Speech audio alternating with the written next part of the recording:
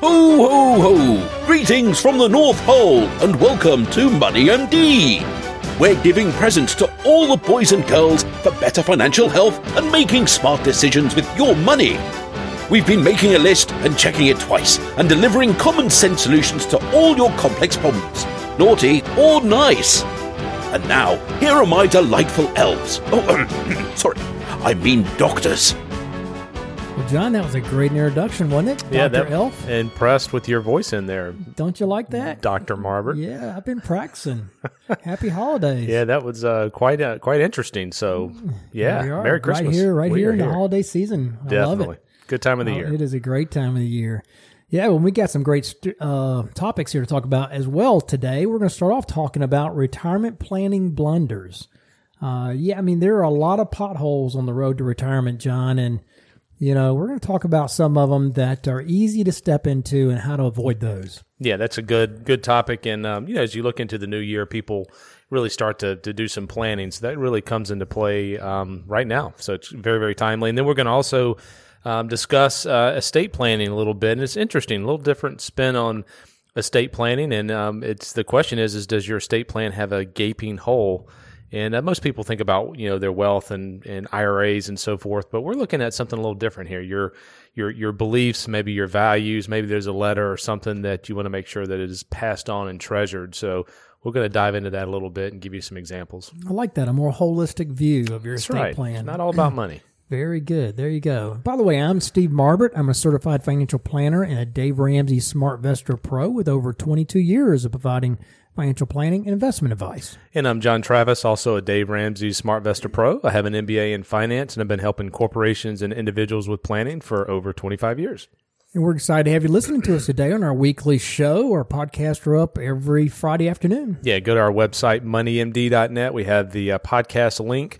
A lot of history there, well over 200 now. We have videos that we've shot about different topics that we hear from quite often. And we also have a Facebook page.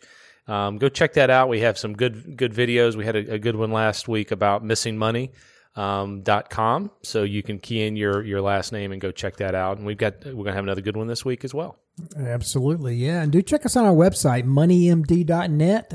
As John mentioned, there's a lot of information out there. We have a retirement calculator that you can use to give you a good snapshot of how you're looking for retirement, and a great way to get in touch with us as well. You can link to us there and email us your questions, or you can email us directly at info@moneymd.net. So we're going to start off here with the financial fact of the week. Yeah, this comes from the GAO, which is a government, it's a government accountability office. And Steve, we've seen this stat before, but interesting, every single day next year in 2018, there'll be an estimated 10,100 Americans that turn 65.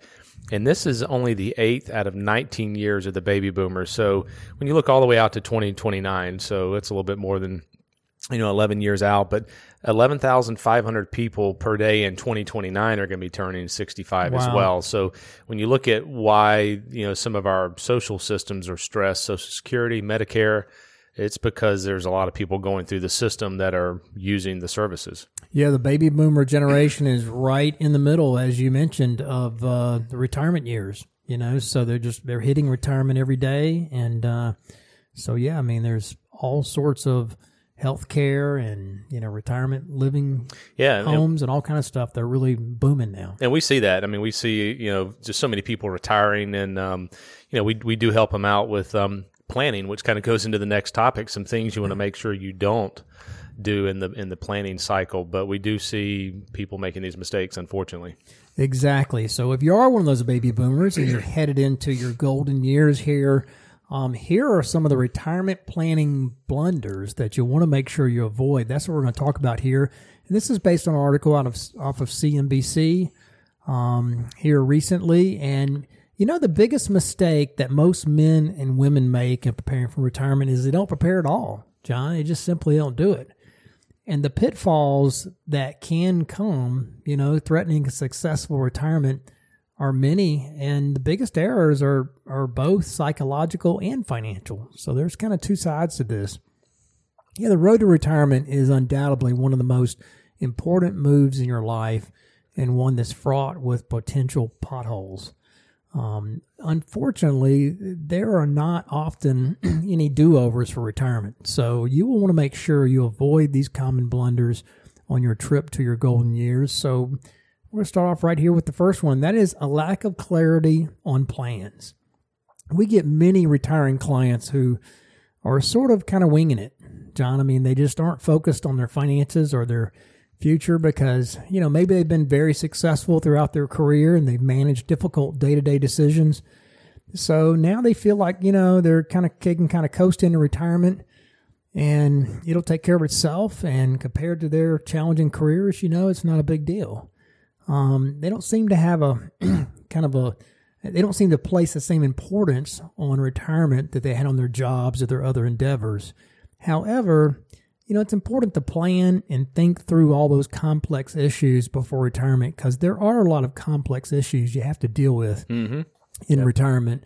And you want to do that before you punch that golden ticket. So if you have a clear plan for retirement, then you'll likely find yourself, if you don't have a clear plan, you'll find yourself fraught with anxiety when you no longer have an income or a purpose for your days of leisure. So you want to make sure you avoid these. Yeah, that's right. When you can match up that retirement plan income with a budget, it's magic. It takes away a lot of the stress associated with it. So making sure you have some clarity on that is very important. Also, really refusing to accept planning and maybe some change. And a lot of people avoid planning like a trip to the dentist. I mean, they fear the eventual pain that might come from making some necessary adjustments to get back on track. Maybe you need to reduce your spending a little bit, but it's very important to plan for and accept some of these corrections that are needed to successfully sail into that retirement harbor that you have out there in front of you. But when you talk about budgets or downsizing, people sometimes shut down. They don't like those words. The B word can be negative, but it comes with connotations of financial restraints or bad news. But the truth is a budget will actually give you some clarity. It'll give you some freedom from your finances. And all of a sudden you'll be able to enjoy spending money because you know that you have that other piece of the puzzle, which is retirement, kind of taken care of. So it actually does the opposite of what most people think. It actually releases you to spend. Exactly. It lowers anxiety in retirement. Yeah, I mean, having a budget will provide you the necessary information to know where you stand and where you might need to make adjustments in your spending and your priorities. You don't have to feel like you can no longer enjoy life and your money. It simply provides you the tools to set the priorities and know where you might need to trim back. This process will give you the peace of mind that you are on track and have a plan. And that gives you the confidence to enjoy your vacations and your fun money without having to worry about, if you're casting caution to the wind in retirement. So it really is a great thing to use in retirement. It will help you. And the next one here, though, is having kind of the do-it-yourself mentality. Nothing wrong with having that mentality on things that aren't so important, but you want to be careful when it comes to things that are very important, like retirement planning, because this is another area of erroneous thinking that that you can go it alone. Many baby boomers kind of have a do-it-yourself mentality. They're used to going online and doing their own research, getting a quick solution to something online. They think that this is the best for financial planning as well, when in reality, the pitfalls can be numerous and can be very expensive in retirement. It's often akin to trying to diagnose your own medical condition. So without proper counseling and help, retirees typically will underestimate or overlook their financial needs. They'll invariably underestimate the effect of inflation on their retirement income. Yeah, that's a big one. It's a real big one, yeah. And withdrawing money from their accounts during down markets, they won't have a plan for that. It takes sophisticated software, and it takes running a lot of different scenarios to properly test for the whole range of possibilities. Also, people tend to become too focused on returns instead of focusing on their personal goals and their income needs. So avoid falling into this trap. Get help, if you're like most people and you're not confident with that you have the expertise and the resources to build a complete financial plan. And that leads us to our next blunder. Yeah. And the next one, Steve, is really not establishing a real plan. You really have to write this stuff down. You got to have a plan that includes a detailed budget, some long-term tax strategies as well. and a lot of people don't understand that a financial plan really gives them the ability to have a disciplined approach. You don't have to react to the market ups and downs, and it assures there's a way to address some unexpected events. Calculators and spreadsheets are fine for giving you a starting place, but like you said, you have to have multiple scenarios. I remember we had in January of 2016. Seems like forever, but the markets were down 8 to 12% the first month, and we had a client meeting and talked about the markets and what was going on. And I remember one of our clients said that she wasn't worried. It was interesting; all of her coworkers were up in arms and so forth, but she had a plan, and they were on track, and they understood rebalancing and things like that. So it really does help to have a plan when you get in tough markets. Exactly. And you have those negative years already built into your plan, right? Right. So it's part of the plan. Yeah. The next one here, though, John, is playing it too safe. Retirees a lot of them tend to remember their parents using fixed income investments like CDs. And sometimes they forget that these now do not keep up with inflation in today's world. We could be in a low interest rate environment for many more years, and we may never see CDs north of 5% again in our lifetime. Nobody knows. Just because you can get an annuity which pays a certain amount of guaranteed income each year, that doesn't mean that it's going to adequately keep up with inflation. In fact, annuities almost never account for inflation and give investors the kind of that false sense of security is what they do, because they don't inflate the income stream each year like you need to over the course of 20 or 30 years. So, that means that most retirees will still need a significant holding of equities in their portfolios throughout retirement to generate the income they need and allow for increases to cover inflation over time. Of course, you need to make sure that you're comfortable with the risk in your investments and the rest.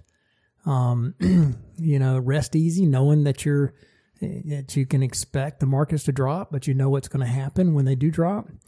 So, having said that, most retirees will need probably 50 to 60% in equities well into retirement if they plan to withdraw significant income out of their portfolios while keeping up inflation. So make sure you don't fall for kind of the guaranteed income illusion, is what I call it. So don't play it too safe, is one of the blunders. The blunders here you want to make sure you don't do. And the other one here, another one, is not really downsizing. Relocating doesn't always equal savings. And we talk to a lot of retirees that think that they're going to downsize, they're going to move, downsize, they're going to save money. In reality, they often don't save much money, if any, in such a move. For example, if a client sells a $500,000 house, but they often might spend just as much purchasing a smaller but nicer house. In between the closing costs, buying and selling, moving, buying new furniture, they could spend another $100,000 just kind of completing the move and getting everything the way they like it. So if you plan to downsize as part of your retirement plan, make sure that you can get an adequate home for significantly less than what you have in your current home before you pull the trigger on selling your current home. And be realistic about your expectations and your standards for a new home. If the move doesn't save you money, then, and you can't afford the change, then certainly you need to plan accordingly. Yeah, that's right. You got to do some planning on the house. That's a big piece of the puzzle. Another one here on the list, Steve, is not planning for parents. There are some baby boomers that are financially supporting their elderly mothers and fathers, but only a small percentage really integrate that into their financial needs of their own retirement plan. So, of course, you need to help your parents if they need it, but you got to do some planning associated with it. This is obviously dependent on the financial situation of both parties. Sometimes I run into clients that their parents have long-term care insurance, and they're inquiring it for themselves because they've seen the cost associated with it. So, a lot of clients avoid making these kind of decisions because they simply don't want to face them with the issue of the reality of what it means. But including the parents, that's important and can be very, very costly. Absolutely. Yeah, people tend to put blinders on and they don't really pay attention. to many of the areas that could potentially devastate their retirement, like caring for elderly parents. So factor these into your retirement plans and have a strategy for handling this responsibility, as their children, as you know you want to and should do. The last one here is failing to maximize Social Security. Many people are kind of the mindset that they should start claiming Social Security benefits at the earliest possible time. Kind of the old bird in the palms worth two in the bush, type saying. They think if they collect it, for a longer number of years, it'll be more beneficial. They don't risk it changing in the future. But that's not always the case, and it's usually not the case. I mean, married couples, for example, that are more than there are more than 80 different strategies for how to claim Social Security for married couples, including spousal benefits and restricted applications. These strategies are not really well publicized, and the difference between the best decision and the worst decision of when to elect, it can mean well over $100,000 according to studies over the course of your lifetime. So make a definite plan for when to draw Social Security and understand your options before you pull the trigger on that. So that's the last one here. A lot of blunders. You want to avoid those. And that leads us up here to our question of the week. Yeah, this question is about RMD's required minimum distribution. And it says, I'm turning 70 next year in 2018. Do I have to take money out of my IRA? And the answer is, well, it depends. The rule specifically is your first RMD has to be taken by the April the 1st of the year after you turn 70 and a half. So generally speaking, yes, you would want to take it next year, because then if you don't, you're going to have two the following year. But if you don't get this right, it's very expensive, Steve. You'll have to pay a penalty of 50% of the RMD amount. So you want to make sure that you're following the rules. We do see people with a lot of questions when you have multiple IRAs and 401ks, and you have to be careful. If you have questions on your piece of it, you can certainly reach out to us. Yeah, absolutely. All IRAs, like you said, you have to take a minimum required distribution at age 70 and a half. Generally, Roth IRAs are exempt from that. There's no RMD required for a Roth, so that's another reason to own a Roth or maybe convert some money to a Roth. And also, if you're still working and you have money in a company plan, you don't have to take an RMD on it until you retire. That's generally the case. So those are only two exceptions I can think of. But otherwise, you got to plan on the RMD, and you want to make sure you don't miss that. Now, you don't have to spend it. A lot of our clients will pull it out, and they'll pay the tax bill, and they'll put that into a brokerage account and let that accumulate over time. Yeah, we just move it automatically sometimes from a IRA to a joint account or an individual account and just send off the taxes. Yep. So that's an easy way to handle it.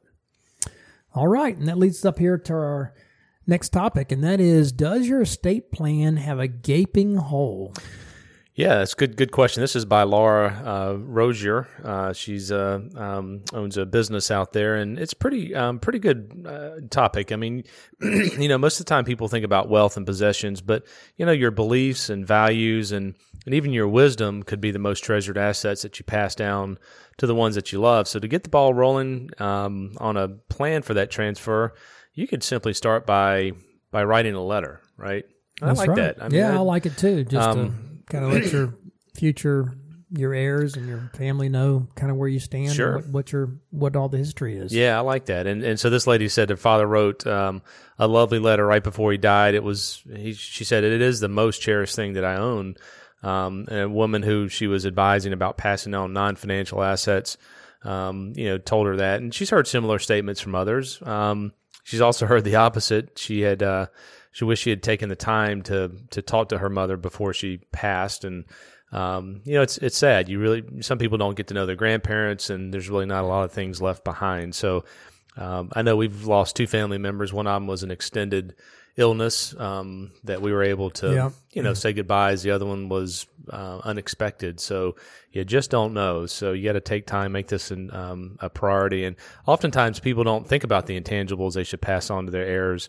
Estate planning is really wrapped up in transferring financial assets, and that really becomes the focus. So once your financial team handles, the estate plan, then, you've got to look at some other things. You've got life insurance.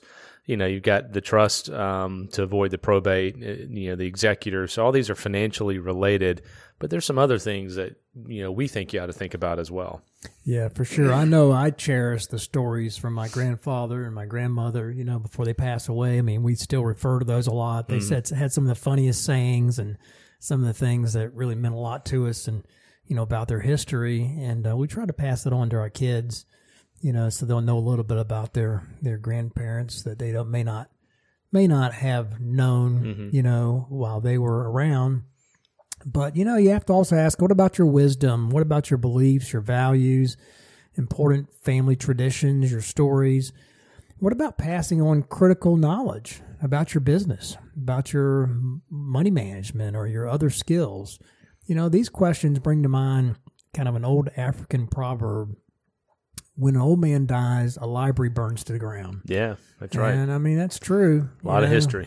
A lot of history out there. I mean, in today's world with videos and things like that, I think you have a lot better tools for capturing that information. And I wish we had been able to use it more before some of my grandparents passed away. But right. Yeah, so you want to try to take advantage of that. Yeah, so don't let your possessions become the only representations of your life. Whether you decide to take on a big project like writing a memoir or producing some type of documentary, keep your documentation process simple. Write a short letter detailing your principles, your feelings, maybe your thoughts, your heritage. Some life journeys are interesting and certainly extremely valuable to family members, and they become the foundation upon which your family members can build their lives. So share your wisdom with them. Yeah, absolutely. I know my grandfather, Kathy's dad, was talking the other week when we were over at his house, and he kind of was in the mood to talk and tell some of the stories, and I pulled up my phone and just recorded a little bit of it, just to capture a little bit of that story that he was telling. And it's very special. You want to definitely make sure you do that. Yeah, there was a study conducted at Emory University that showed that kids who know about their family's past are more empathetic, they have better coping skills, and they have higher self-esteem. So there are other benefits as well to passing on your life stories, from decreasing depression in older adults to connecting with family and building trust, to increasing the likelihood of a successful wealth transfer. So there's a lot of intangibles involved with this. So you want to take advantage of that. Yeah, and there's kind of three types of assets that are broken into these categories. Character assets, your relationships, values, spirituality, heritage, life experiences, things like that you can share and document. Also, your intellectual assets. You think about your business systems and skills, tradition, some of the wisdom that you've learned just from living. And also, most people think about the financial assets. You've got the investments and possessions and so forth. And certainly the financial assets are relatively easy to pass along because there's a physical form and, legal documents and vehicles such as trust and foundations. But some of these other ones are more difficult. Absolutely. Yeah. And the challenge with character and intellectual assets is giving them the same kind of physicality that financial assets are given. Even though your mother's love, your memories of summers at your grandparents' house, and the lessons you learned throughout your life may be more important to you than your car, there's still the problem of turning those feelings, thoughts, and insights into something that can be passed on to others.